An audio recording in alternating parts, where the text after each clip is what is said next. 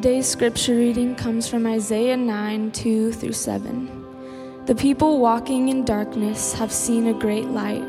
On those living in a pitch-dark land, light has dawned. You have made the nation great. You have increased its joy. They rejoice before you as with joy at the harvest, as those who divide plunder rejoice. As on the day of Midian, you've shattered the yoke that burdened them, the staff on their shoulders and the rod of their oppressor.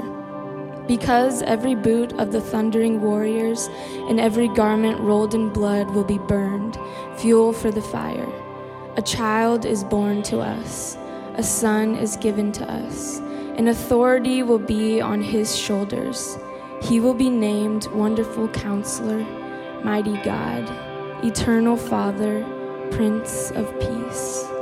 There will be vast authority and endless peace for David's throne and for his kingdom, establishing and sustaining it with justice and righteousness now and forever. The zeal of the Lord of heavenly forces will do this. The word of the Lord.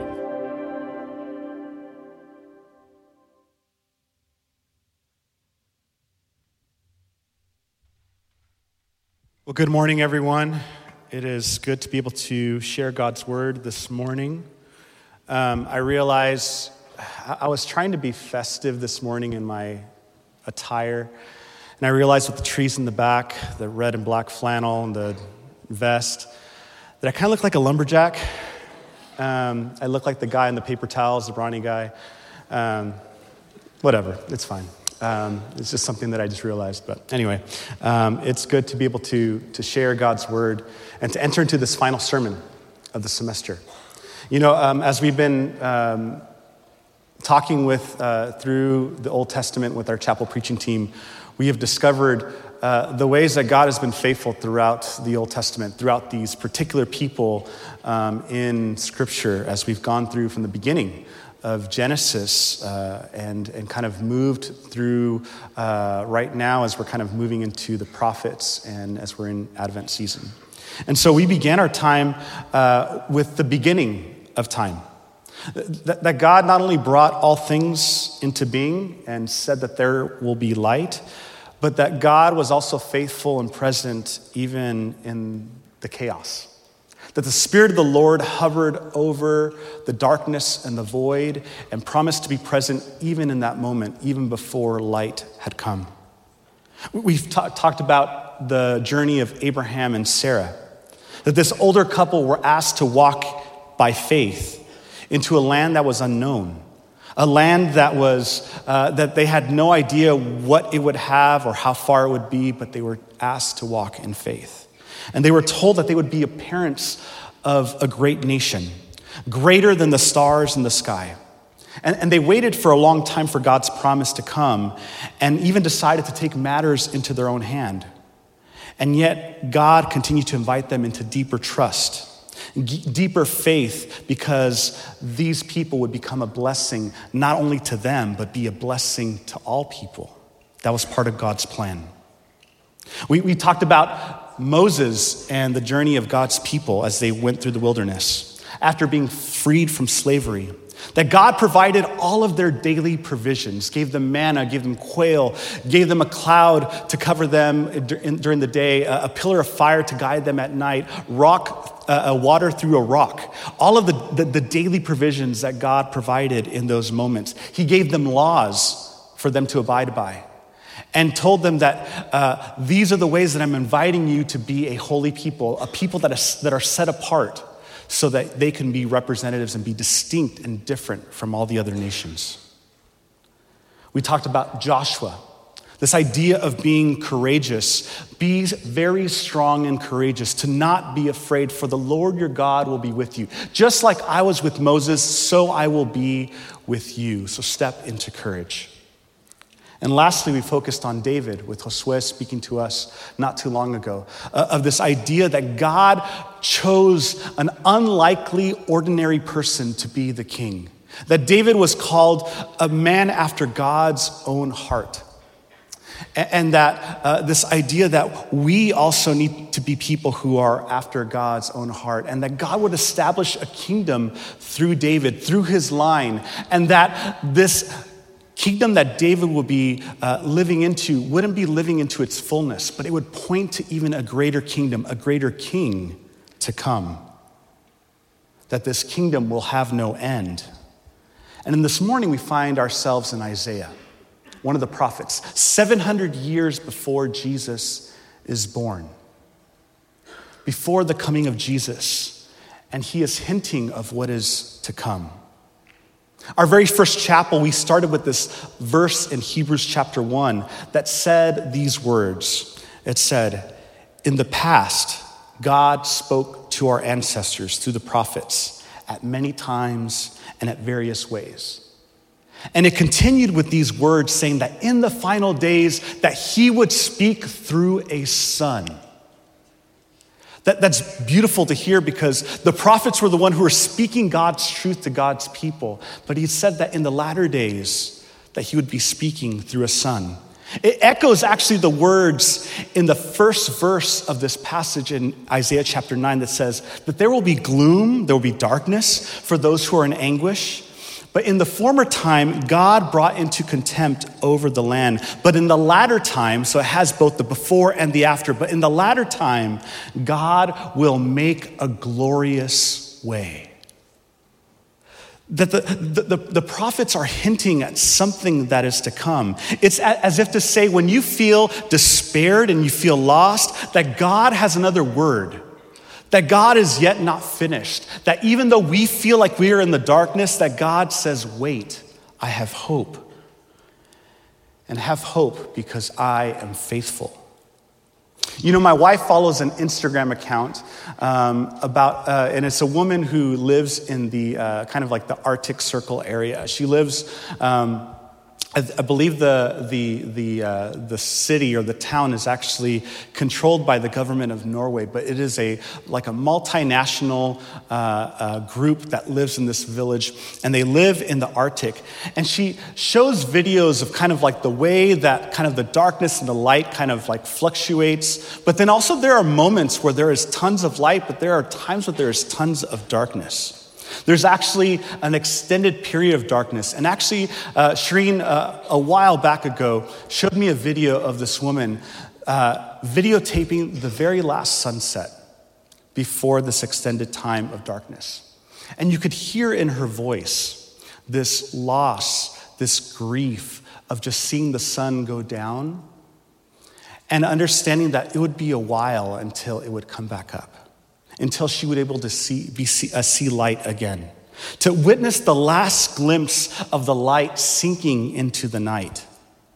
And the following day, she accounts that during the times that we would expect light to be bright and the day should be nice and sunny, she's actually showing me like videos like, hey, this is noon, this is 3 p.m., and it is complete darkness. It's pitch dark. And they don't see light from October all the way to March. The darkness is immense. It gets extremely cold. The winter gets prolonged. And as this person shares their experience, you can hear this restlessness of living and waiting in darkness. But then the light finally breaks in, and there's this sense of just relief. There is hope. Even the smallest hint of light brings hope and joy and ultimately peace to a soul that is in despair. The Bible says this in this chapter 9 of Isaiah, the people walking in darkness have seen a great light. On those living in a pitch dark land, the light has dawned. The dawning of the light tells us that there is a turning point. There's a dramatic change, that things will no longer be the same. That darkness and winter have ruled for a while, but it will no longer exist when the light comes. When the light breaks in, hope and joy and peace just take over the space. Fear is driven away, and the love that remains is the new way of life. One of my favorite books is, actually movies for that matter, is the Chronicles of Narnia, based on the book of C.S. Lewis, The Lion, the Witch, and the Wardrobe. And in this book, the White Witch is the one who rules in constant gloom, constant winter. There is little life that you could see there. There's just trees with just full of snow, and there's little light. Because of the witch's rule, Narnia is in constant winter. And yet, they hold on to hope for Aslan, the Lion King, this king who will bring back and can breathe things back into life. They are waiting for him because hints of spring come when Aslan is there. One of my favorite quotes is this. It says, "Wrong will be right when Aslan comes in sight. At the sound of his roar, sorrows will be no more. When he bares his teeth, winter meets its death. And when he shakes his mane, we shall have spring again. The people walking in darkness have seen of great light. On those living in a pitch dark land, light has dawned." Jesus is that light. And the light breaks through the darkness in the most unlikely way. A child, a baby. Actually, in Spanish, the word that we use when someone gives birth is the phrase dar luz, right? It literally means to give light. That light breaks through the darkness when this baby comes. God's light tells us that there's a new way of being that will emerge through this baby. Not born in places of power, not born in the palaces, not born in places of power and authority. The good news is proclaimed not to kings and officials, but in the chorus of angels, shining a light in the darkness to lowly shepherds. The ways of powers that existed in winter and in darkness will be dismantled and demolished, and the way of peace will come in the most humble and vulnerable ways. The passage continues by saying, "A child is born to us, a son is given, and the authority will be upon his shoulders, and he will be named Wonderful Counselor, Mighty God, Eternal Father, Prince of Peace." There will be a vast authority and endless peace for David's throne and his kingdom. The old ways of power, the old ways of authority are not the eternal ways. Authority will be on his shoulders, the one who teaches us this way of radical love, this way of radical peace. Jesus, the one who says, "Come and follow me because I am the way and the truth and the life." The verses we just read says that this child will be named these different phrases. And it starts with this one, Wonderful Counselor. I like that it starts there because it tells us that Jesus is there to teach us a new way. A counselor guides us. A counselor helps us to understand maybe some of the destructive patterns that we have in our own lives. Maybe perhaps because we've been living in the winter and in the night so long that we've created these patterns that are destructive and are not good and don't lead towards life. But the one who calls himself the Wonderful Counselor is with us, teaches us his way of peace and love and truth and hope, teaching us what it means to actually live in the light. And we have to be honest with ourselves that living in the darkness, we have lived in the darkness. And we need transformation because we've had patterns of sin and death and destruction in our lives. And so we need confession and repentance. And when the light breaks through, it not only illuminates all the things that are around us, but it illuminates who we are. It illuminates the patterns and the ways that we need to change. When the light breaks through, we are exposed. But the light tells us that the former things are gone.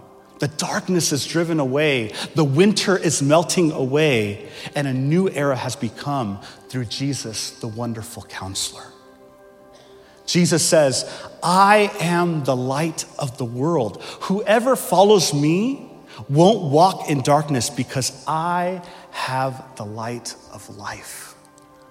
Whoever follows Jesus won't walk in the darkness because we follow the light. This also means that the light breaking into the darkness is not only for me, but it's for all. I am the light of the world. It changes me. It changes everything around me because I am also not only saved from darkness, I am saved to be a light as well. When we have Jesus, the light of the world, living in us, we are now reflectors of that light in our world. Jesus continues. He not only says, I am the light, but he also says this, you are a light in the world. You are the light of the world. A city on the hill cannot be hidden. Neither do people light a lamp and put it under a basket. Instead, they put it on a lampstand. It shines on all who are in the house. And in the same way, let your light shine before people so that they may see the good things that you do and praise your Father who is in heaven. We not only have the light in us, Jesus is not only shining the light in the darkness, but Jesus is shining through us. The one who says, I am the light, now lives in us and through us. The one whose name is the Prince of Peace now lives in us and through us. The light of life, the light of peace is living in us as we follow Jesus. And now we know that life in the darkness was messy. We know that life in the darkness was full of pain and hurt and brokenness and fear and guilt and shame. And we are saved to be a light. And this means just as light breaks in, as carriers of the light, we are also supposed to enter into hard places where darkness still remains.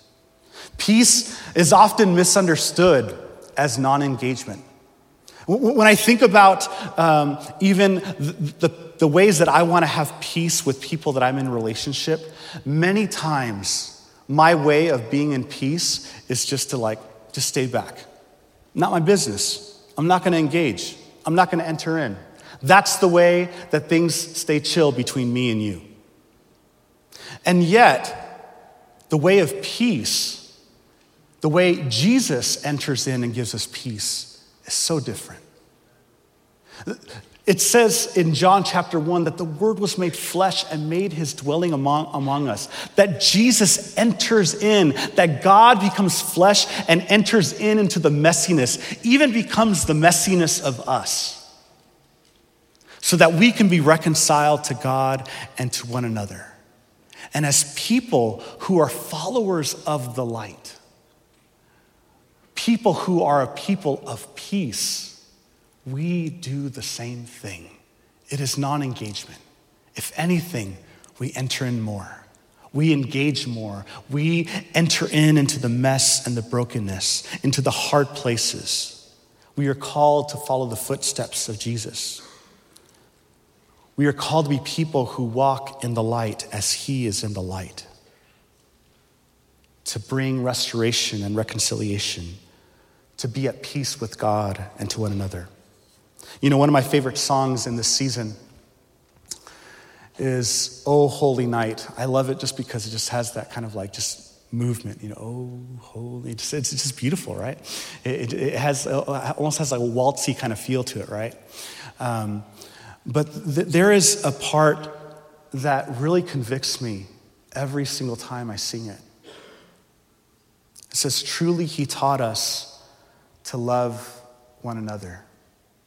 His law is love, and his gospel, the good news, his gospel is peace." His gospel is peace.